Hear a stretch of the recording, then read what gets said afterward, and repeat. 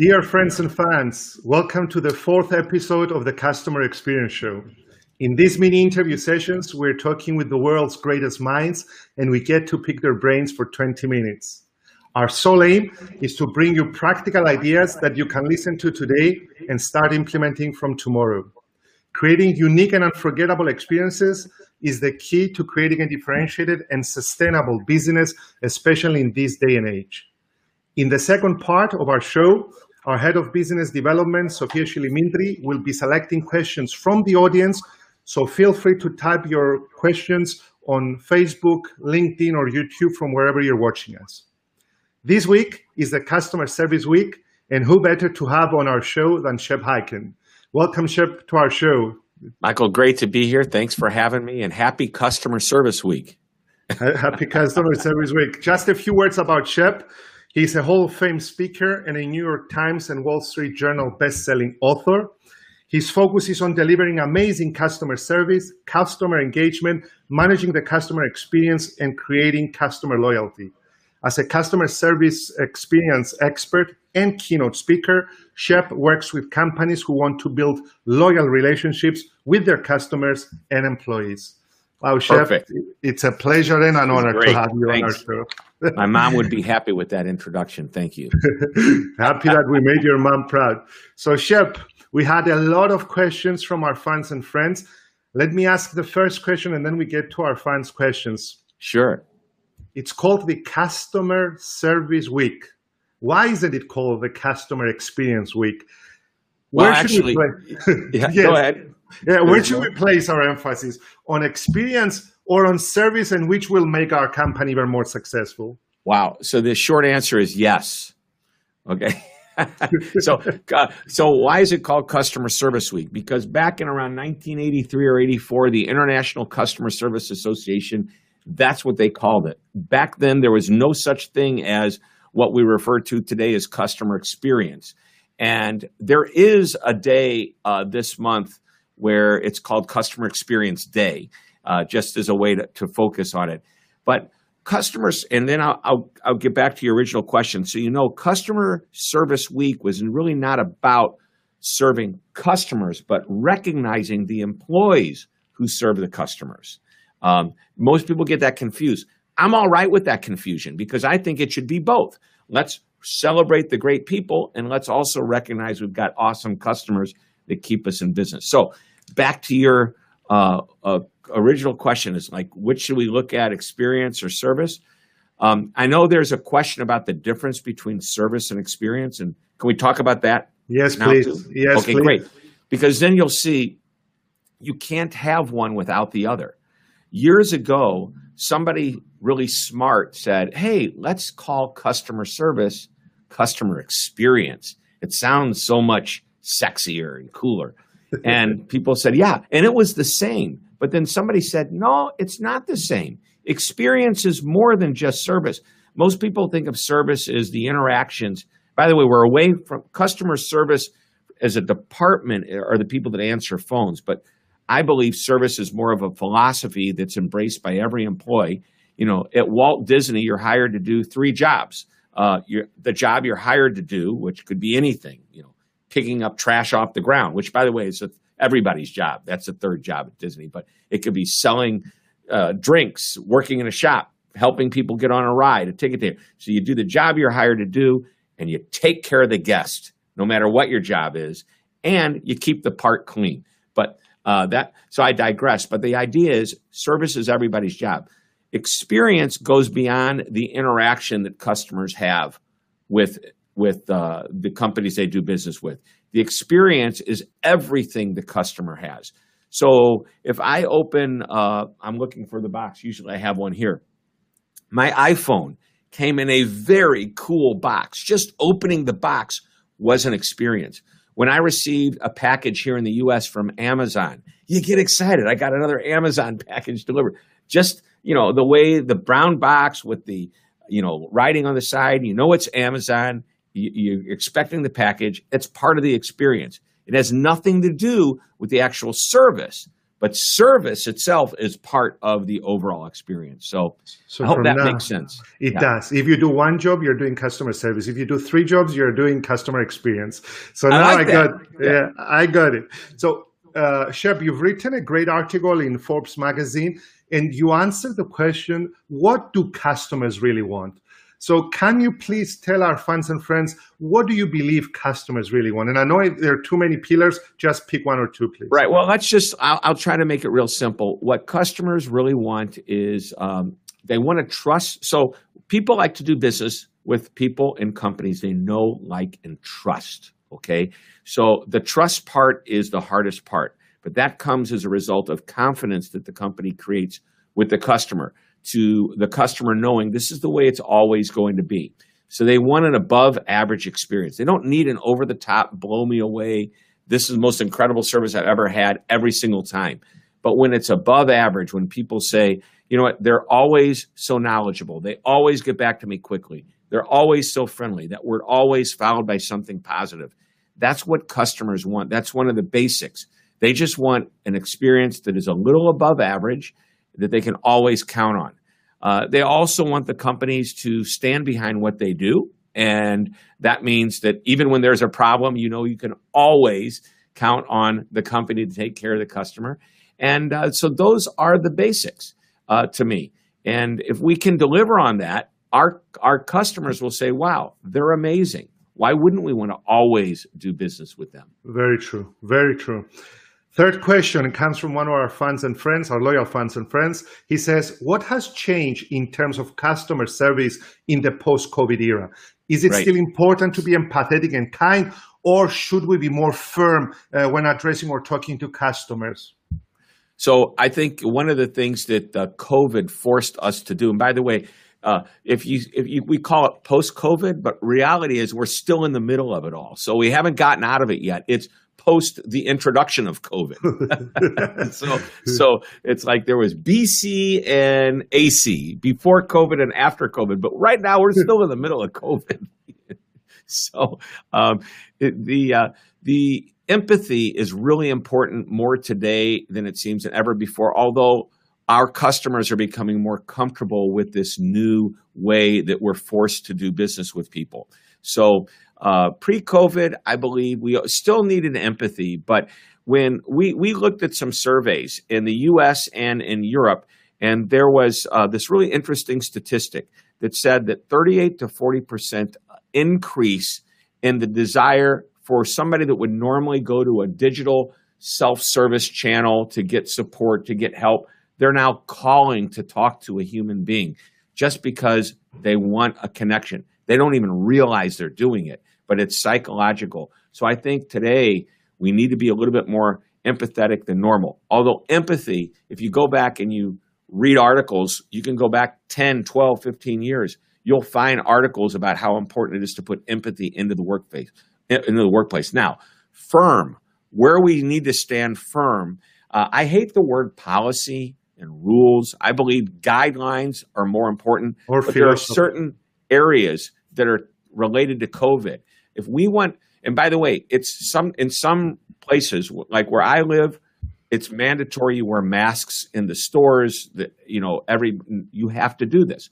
But there's certain places around here in the U.S. that you don't have to do that. And if you choose to be a store that doesn't require any of that, realize certain customers may not come in because they don't feel safe. So firm and restrictions, if you will, you have to decide. At that point, you do make a rule or a policy. There was a grocery store that had to turn away people who were regular customers because they refused to wear a mask. And they feared losing those customers forever. And then they realized if this is the type of customer they are, where they're not going to care about others and the safety for others, maybe we don't want them as customers at all. So, but it was real tough to say, I'm sorry, you can't go in without the mask. By the way, we have masks here for you. We'll give you a mask so you can go in, but you have to wear it. And somebody's saying, well, I'm in the United States. We can do what we want. It's a right not to do it. Well, not if you're coming into our store. You don't have to wear a mask if you don't want. But here, you do. So be empathetic where it's needed and be firm where it's needed. Yep. So just hello from Antonia. She's Manny. She's she's a great fan of yours. You've written in one of your newsletter about Antonia. She asked you a question. Oh, yeah. I see her there. Yeah. How you doing? She's from my country, Cyprus. And we also have a hello from the head of business school at UCL, one of the best universities in the world, University College London, Richard Pettinger. He says, hi, and sorry I'm late. Richard, you're never late. Fourth question. Why is it easier for most companies to drop their prices, as one of our fans is asking, rather than increase their customer experience efforts?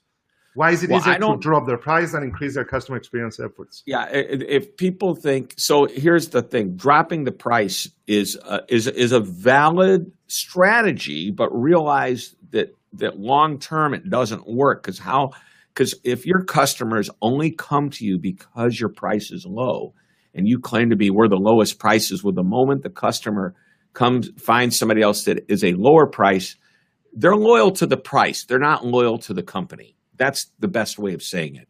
And by the way, nothing wrong if that's your business strategy. But in the US, you've got Walmart, and you've got Walmart around the world. But Walmart is a huge, gigantic retailer that is known for the lowest prices. What they're not known for is delivering a level of service that is on par with, higher end luxury types of businesses. But that's okay, because what they offer up is friendly service, that if you find somebody, they're going to be nice to you. They're going to help you. They just don't have as many people as maybe a fancy store might have. And it's totally fine. On the flip side, if you can create an experience where you get a reputation and for being, having that high level experience where you have, your customers know this is what they're going to get. It makes the price less sensitive, less relevant. You may still need to be competitive, but the value that you offer allows you not to worry about being the lowest price always.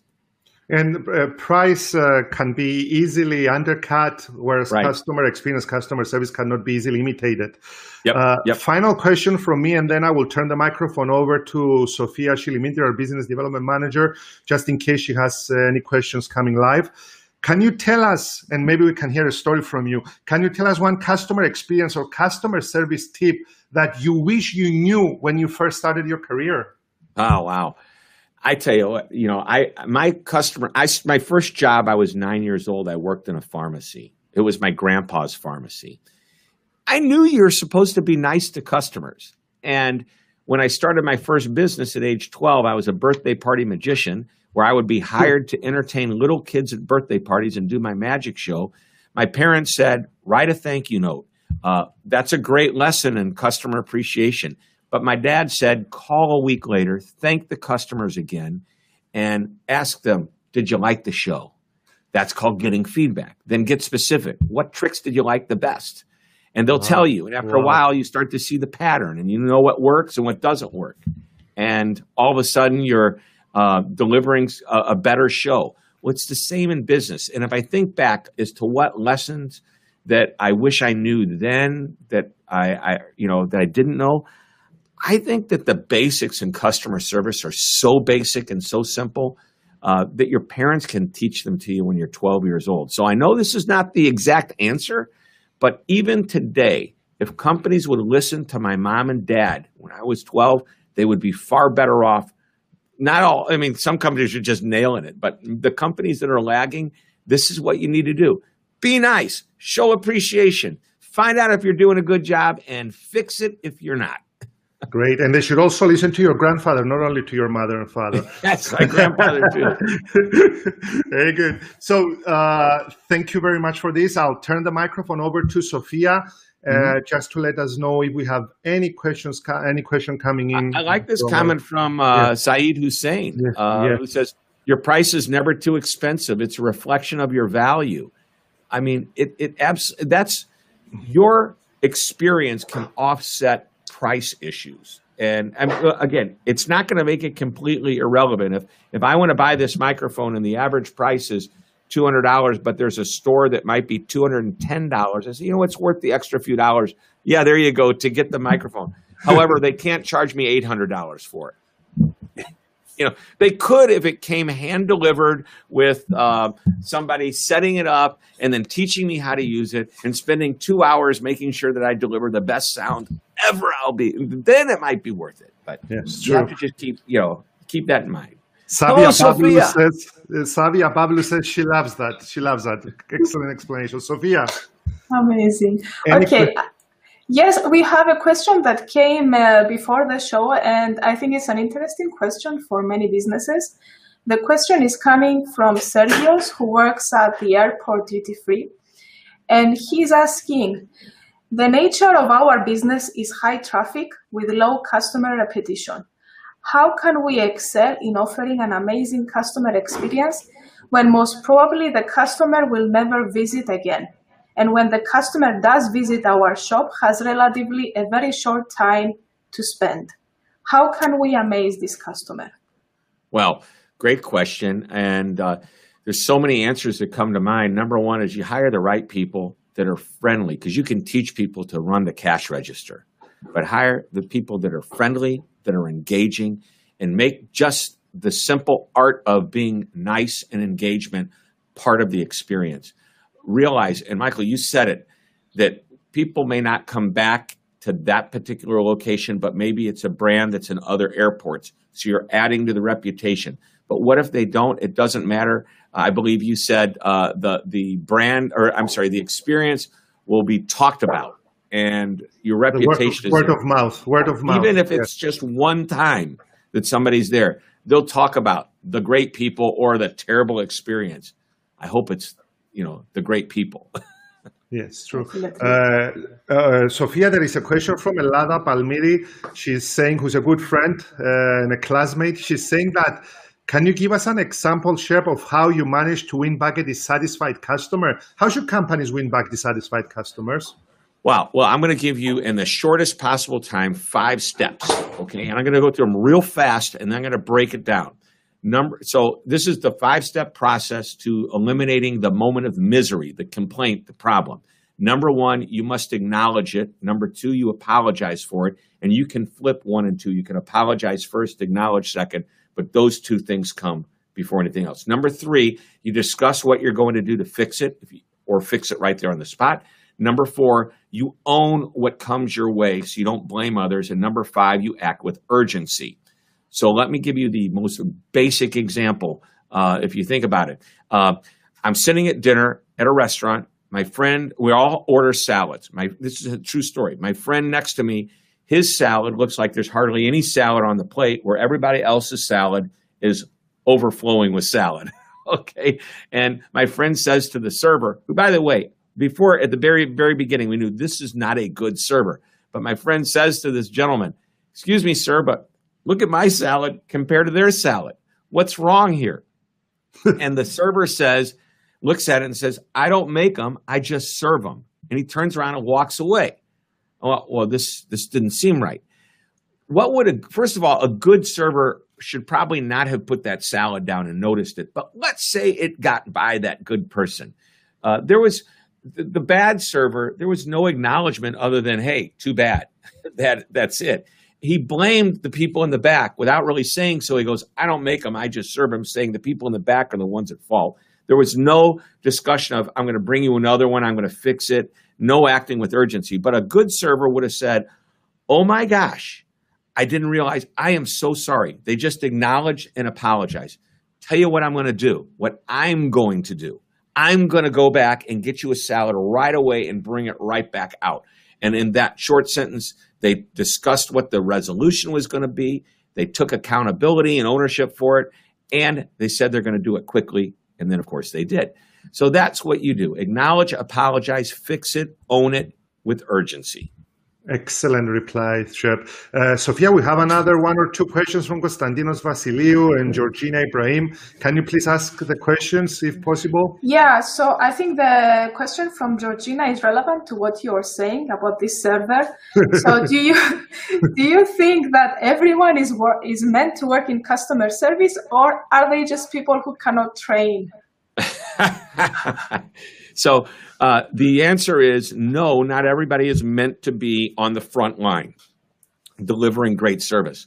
It's not that they're bad people. It's just that their behavioral style, their personalities are more introverted. Maybe they're not comfortable. So those people, by the way, they love to work in the accounting department. They like to work in another area. They love to do what they do, and they love their jobs. Then there are people that are outgoing and want to take care of people. And by the way, if you put those people in the back office, in the filing room, they're going to go crazy because they want to be with other people and take care of people. So we just need to make sure we hire the right people. And then we need to train them, not just on how to do what they already inherently know how to do right in the correct way for this company. We also need to train them on the technical skill of service. For example, if you go to work at a customer support center, you may have a great outgoing personality, but we still need to teach you how to use the computer. If you come to work at a restaurant and you've got a great personality and you're going to take care of people, we still need to teach you, you pick up the dishes from this side of the person, you put that, I call that the technical side of service. So we teach both the soft skill and the technical side to deliver the combination of a great experience. So hire for attitude and train for skill. Don't hire for skill and train for attitude. I mean, it's an old saying, but it's so relevant, but there's a big part of it. So Jim Bush, who at the time when I interviewed him was the Senior Vice President worldwide of American Express. He was in charge of all of the customer support centers worldwide. He said if he had a choice of hiring somebody that knew how to work the computer or hiring somebody that never worked on that computer before but worked at a hotel front desk for the last 5 years, he'd rather have that person working behind the front desk of a hotel who's got that hospitality mentality and that right attitude, because he can train people to navigate through the computer screens that you need in a support center. Brilliant answers. Thank you very much. For those who are asking questions about pricing, just note that we are starting a show, and Sophia will brief you in very soon, a Q&A show where you can come live and ask your questions, and pricing is the #1 topic we're going to be discussing. So Konstantinos, you can ask the same question when we go live with that show. And Sophia, any other question for Shep? We have another 2 or 3 minutes. You let us know if we have another question, and then we can wrap it up. I think maybe a little twist, because we have too many questions and we cannot really answer everything. But I think the question from Natalie is a very good one. How to convince new customers to buy your product or service if they all care about price? And it's similar to what Konstantinos is asking. I'm new in the market, I have no track record, and everything is about price. So if you can give us some indications. Right. So no doubt, if you're brand new, price is a leader to get you in the door.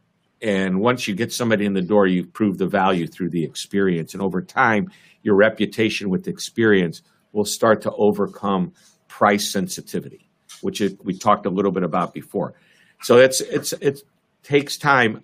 Every business is going to be different, and the way you market to a customer, the way you treat them when they're in your store, if you're a retail business, will make a change. I saw a question real quick about sales and service. What's the difference? Yes. What's the difference? And I kind of think it ties in. If you're on the front line selling, okay, if you don't give them an experience that's positive. And by the way, to me, customer service, philosophical, but anything one-on-one. If I'm dealing internally with somebody, I'm giving them a level of service to my internal customer. If I'm a salesperson talking to a customer, even though I'm not the customer service department, I'm still delivering that positive experience, which adds to the overall experience of people saying, hey, everybody there, they're always so friendly. There's that word always again. But that's amazing. Keep working the value side of the service and the convenience that you deliver, and price will become less relevant. But as you enter into the market, you just got to be careful how you position that price, or else people will just see you as the low price. And something that my late father told me, Shep, is that if you put your prices very low and you're good, they will never go high, or it will take a long time to go high. So Konstantinos, that's another whole topic on that issue. But you can do some market research in, I don't know which area or which industry you're in, and then don't keep your prices low, because you'll find it very difficult to get them higher up. Whereas if you put them high and you're not worth it, they will come down. No worries at all, very fast. So, Sophia, anything else? All. Okay. We have one last question. Okay, we were supposed to finish 5 minutes ago, but if you allow us, we can. Give them more than they thought they were going to get. We always do, right? Elisabetta, hello. Yes. She says from Cyprus. Hello, Elisabetta. So, yeah, Elisabetta is asking, how often does a business need to make trainings for the staff, especially when the staff is rotating? Maybe we can answer this as a last question. That's a great question, yeah. By the way. I love that. So number one, everybody thinks customer service is like, let's onboard this new employee and we'll teach them about how to talk to the customer and how to deliver service. Great. We've done that. Let's never teach them ever again. And wrong. No, it's customer service training or any type of training. It's not something you did. It's something you do. So you don't have to spend a lot of time on it, but on an ongoing basis, you should spend a short, even if it's 3 to 5 minutes once a week, to just remind people of the importance. Share a story of something that happened last week. Show how somebody turned a moment of misery, a problem, into something positive, and use stories as an example. I have clients that every day they do that, not every week or every month. The Ritz-Carlton, before every shift, they take 5 minutes to talk to their team in every department about how to deliver on one of the 24 gold standards. And each day they rotate, 1 through 24. And on the 25th day, they go back to number 1. It's constant, ongoing reinforcement. Excellent reply. So, Sophia, anything else for our side, or shall I do a recap? No, thank you very much, Shep. So, Shep was amazing today. We're looking at the comments coming in. Shep, very interesting. Thank you. Shep has been amazing. Great guest. Thank you. Shep has been amazing. I've been following his work for many years now. I'm truly honored and very happy to have him on the show. Shep has told us that if you do one job, you're doing customer service, but if you do 3 jobs, if you do more than expected, then you are on to customer experience. If you want to go for price, go for price. You can lower your price. You can be the Walmart if you dare do so and you manage to do so. But if not, you will differentiate much easier if you provide an excellent customer experience. He also said that companies during the post-COVID era should be firm in terms of dealing with safety procedures, but should be empathetic in terms of dealing with their customers who are going through a difficult time or a different time. Last but not least, Shep has told us that customers want politeness, customers want their complaints resolved, and customers want, above all, to be a genuine human being like the Shep Hyk and I experienced today. So, Shep, thank you very much for being on our show. Thank you so much for having me here. It's awesome. It's a pleasure and honor. Thank you, dear friends and fans, for joining in. And we will be back with Jeffrey Gitomer in November. We'll be posting about it, and that's going to be another amazing show. Thanks a lot. Thank you, Sophia. Thank you, Shep.